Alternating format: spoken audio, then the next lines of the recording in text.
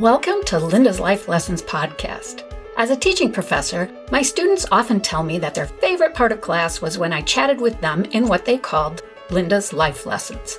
I would take 5 or 10 minutes at some point in class, not every day, and chat about things that had come up, maybe in one-on-one meetings with students in my office or a question asked in class. There's pretty much nothing out of bounds. We talk about it.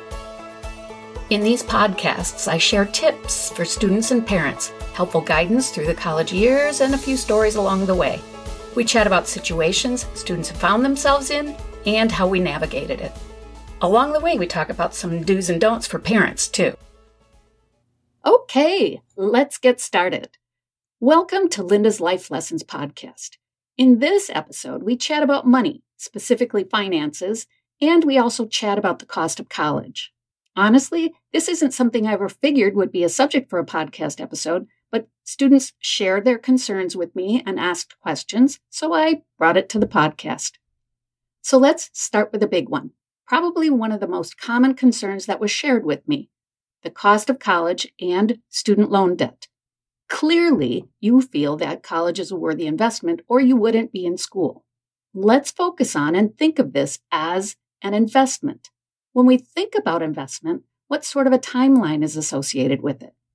Let's think about other investments we make over a lifetime. When we decide to get married, we often purchase a ring that is an investment. We purchase cars that are investments. We purchase homes as investments. Obviously, we purchase other assorted items as investments. We start businesses as a form of self-investment. What kind of timeline is associated with these sorts of investments? The ring? Hopefully a lifetime with our life partner. A car? Maybe 5-10 years. A home? Well, that sort of depends, but somewhere around 15, 20, 30 years. Investments are often made with the intention of putting money into an item over a period of time while enjoying either the use of the item or a return on our investment over a period of years. So if we look at college as this sort of an investment, we should be looking at it in terms of the return it provides to us. There's all sorts of data available about the difference an education makes in terms of employability and earnings over a lifetime. It doesn't have to be a college education. It could be an education in the trades, for example. But post-high school education will make a huge difference in the amount you earn over your lifetime. So you invest, let's say, $60,000 in 4 years of college. I use this figure because that's the figure some students shared with me. Now, we could do all sorts of calculations about the return on investment you receive from the money you invest in your education, in terms of your increased income and so forth. But we're going to look at things a little bit differently. To keep things simple, we're going to skip the calculations and just do some comparisons in the life of your investment. Your education is something that cannot be taken away from you, that doesn't get worn out or used up. And in fact, it's likely that you'll add to your education over the years with additional training, but your education is an investment that does not depreciate. Your education and the difference it can make in the rest of your life is a priceless investment that we should be looking at in just that way, over the entirety of your life. I would not be the same person if I had not invested in myself and gotten an education. Sometimes what we need to do is shift our thinking and look at it in terms of the difference something makes over our entire life. It makes the overall cost seem not quite so high. How about student loans? Personally, I'm a big believer in student loans, particularly when they are used responsibly and appropriately to finance your education. I wouldn't have been able to go to college without student loans. My parents were not all about me going to college. I was the only one out of 4 kids who went to college, and it was up to me to figure out how to pay for it. So student loans were a part of my reality.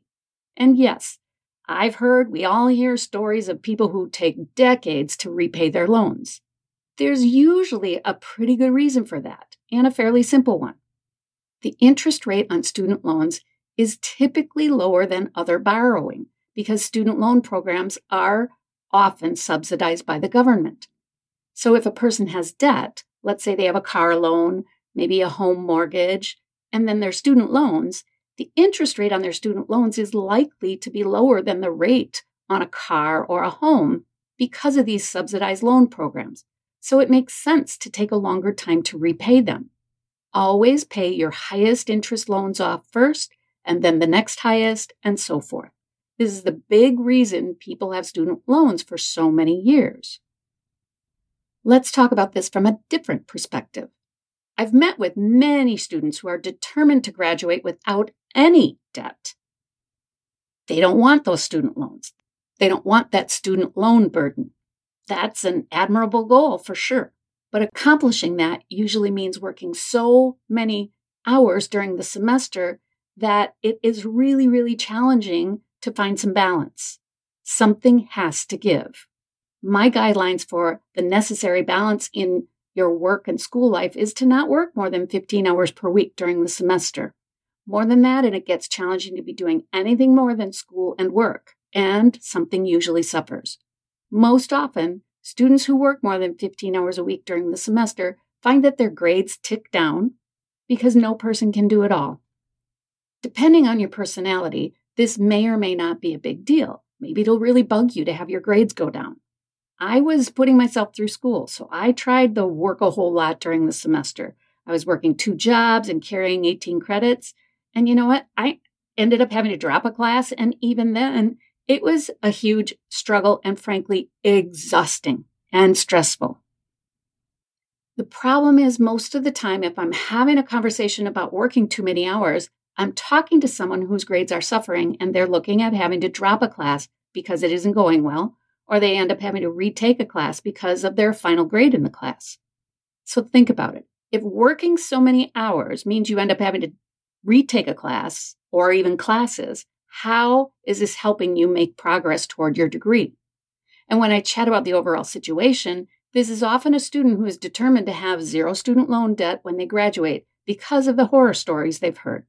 So I find myself gently suggesting that there is no shame in taking out a small student loan to help with expenses so you don't have to work such excessive hours during the semester, hours that take away from your ability to do well in your classes. It goes back to considering your education as an investment in the rest of your life. Honestly, I've seen students have to take classes 3 and 4 times. Think about that. That is a huge added expense. So my hope is that this part of our conversation helps you to reshape your thinking and your determination to graduate with 0 student loans at a potential cost of low quality of life and lower grades because you end up having to retake classes. Yes, if you take out a student loan, you'll have a student loan payment for some years out of college, but in the big picture, this loan, this investment in your future is manageable. All 3 of my boys had student loan debt when they completed college.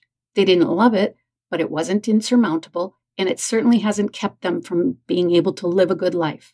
One of my boys paid off his loan as fast as he could.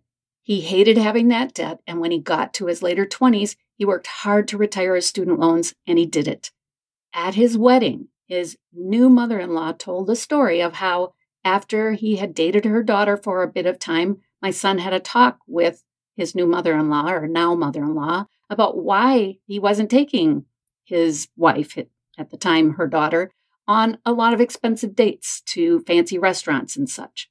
He explained that he was paying more on his student loans because he just wanted to get them repaid. And he did just that. His loans were paid before they got married. His mother-in-law loved that about him. She loved that he was that responsible, to the degree that she shared that story at the wedding reception. My other 2 sons took a more gradual approach to retiring their student loan debt. One of them went to graduate school, which meant additional loans. So he is still paying on his student loans, but he's only about 10 years out of graduate school. Also, be aware, depending on your job, you might even get help in repaying your student loans. There are programs available, so it's worth looking into. I guess my overall point with this student loan talk is that there is a big difference between student loan debt and consumer debt, such as credit card debt. Student loan debt is an investment into your future.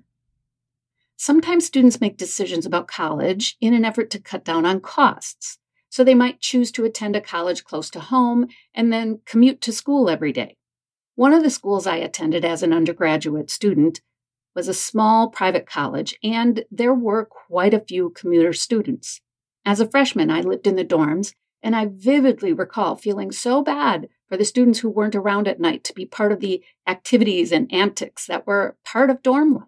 To me, this was where the fun part of going to college took place, so they were missing out on the fun part. Witnessing this made a big impression on me. When our boys went to college, I instituted a family rule that they had to live in the dorms for their first 2 years at college. And even though one of their hometown friends might be attending the same school, they had to live with someone they didn't know. I knew that they needed to meet other people, and living in the dorms is a great way to do just that. Some of their closest friends today are people they met while living in the dorms. We live in a small city with 2 good universities. 2 of my boys decided to attend the university where their father taught, where I'm now teaching.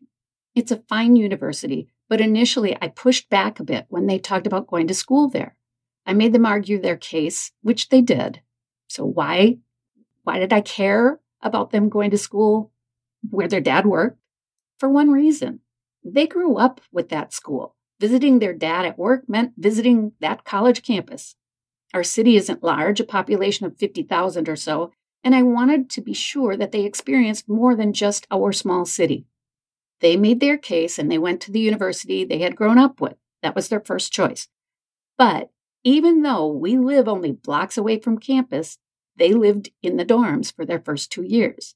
Mom's rule, you know. Once I started teaching, it wasn't unusual to hear from local students who regretted deciding to commute to campus. Here are Brandon's words about this decision. I grew up close to campus, and in high school, my senior self decided it was a good idea to stay at home and save on college costs instead of living in the dorms. 2 years into this, I regret it every day. I have found a group of friends who I will be living with next year, but not a day goes by where I think of how different my life would be if I chose to live on campus instead of commuting back and forth from my parents' house. I can't tell you the number of times I'll be staring at my ceiling at the end of a long day and think to myself, you could have lived in the dorms. You could be out right now. You could have so many friends. All these thoughts and more pound at my head until miraculously I finally fall asleep. I feel as though I've missed a crucial part of my life just from one decision. It reminds me of the butterfly effect, that major decisions can drastically change the outcome of a person's life. Senior year was my butterfly effect moment, and I may have made the wrong choice. So my advice, if you're going to college, live in the dorms your first years. It makes a big difference in your overall experience. Clearly, I am biased about the value of a college education.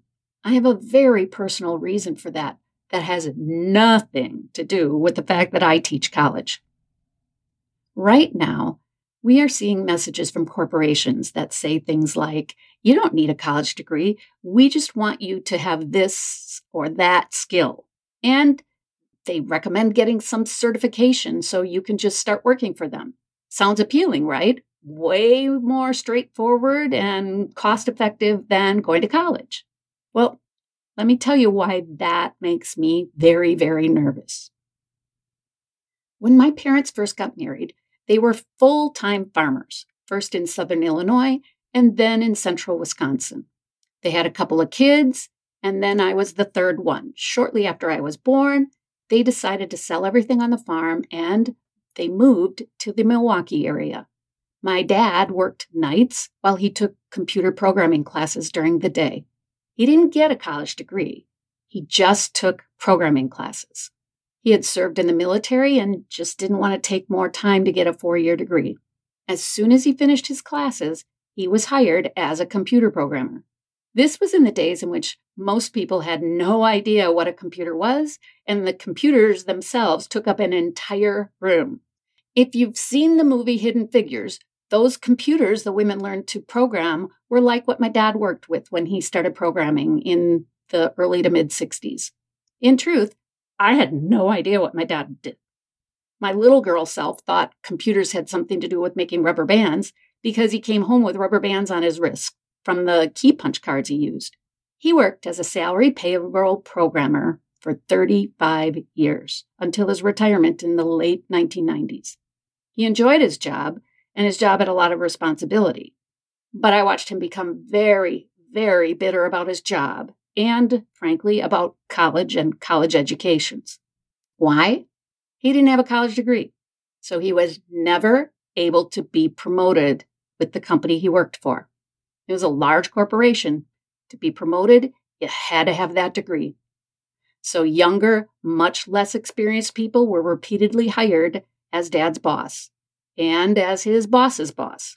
Dad had far more programming and institutional knowledge, but he was never promoted because he didn't have the piece of paper that opened up the doors for him. That rankled, was flat out a chip on his shoulder to his dying day. You could only imagine his reaction when I started dating a college professor and ultimately married a college professor. He got over it and came to love my husband despite all that college education. When Dad decided to retire, he spent his entire last year writing a manual for the company. And even with that, they still had to hire him back as a consultant after he retired. So despite companies telling you that the degree doesn't matter right now, I encourage you, stay in school. It might not matter right now. You might get that job. That part is probably true. But the piece of paper, that degree, is often what opens doors for you later on down the road. The degree does matter. It is your investment into your future. Shifting gears just a little bit, here's a big tip for you. Check to see if your university offers a personal finance class. I've taught one. I've taught it a number of times over the years. It's a class that I insisted my boys take if their school offered it. It's arguably the most valuable class you can take in terms of offering important rest of your life information. Personal finance classes will typically take you through everything from insurance to taxes to budgeting to should I lease or should I buy types of decisions and how much rent can I afford to pay and is the salary this company offered me enough and so much more. Right before the pandemic, I toured 4 different companies who hired graduates from our school. I reconnected with many of my former students. One of them made a point of telling me how much the budgeting work we did in that personal finance class mattered to her to this day. She said she uses it every day and has shared it with many of her coworkers who didn't have the benefit of taking a personal finance class. I recommend that every student take this class, even my business majors. The thing is, as a business major, everything you study is all about a company, a corporate position, not personal. Personal finance is just that, all about you. No matter what your major, personal finance will benefit you, I promise. And with that, I'm closing out this chat about finances and the cost of college and such. I'm sure this is a topic we will revisit because we really just got started with answering the questions. If you have questions you want me to talk about in this podcast, reach out to me. I'm all ears and we'll talk about it. I hope that talking about finances and college costs and student loans has been helpful. If you found value in this episode, would you please share it with your friends? I would love it if you took a moment to subscribe to the Linda's Life Lessons podcast. I love to hear from you, so take a moment to write a review. Connect with me on Facebook and Instagram. Be sure to find you're happy, love what you do, and make a difference. See you next week. When I'm teaching, I end the week of classes with this message that I will now leave with you, my friend. Have a lovely, fantastic, and fun weekend, and please come back to me safely. See you next time.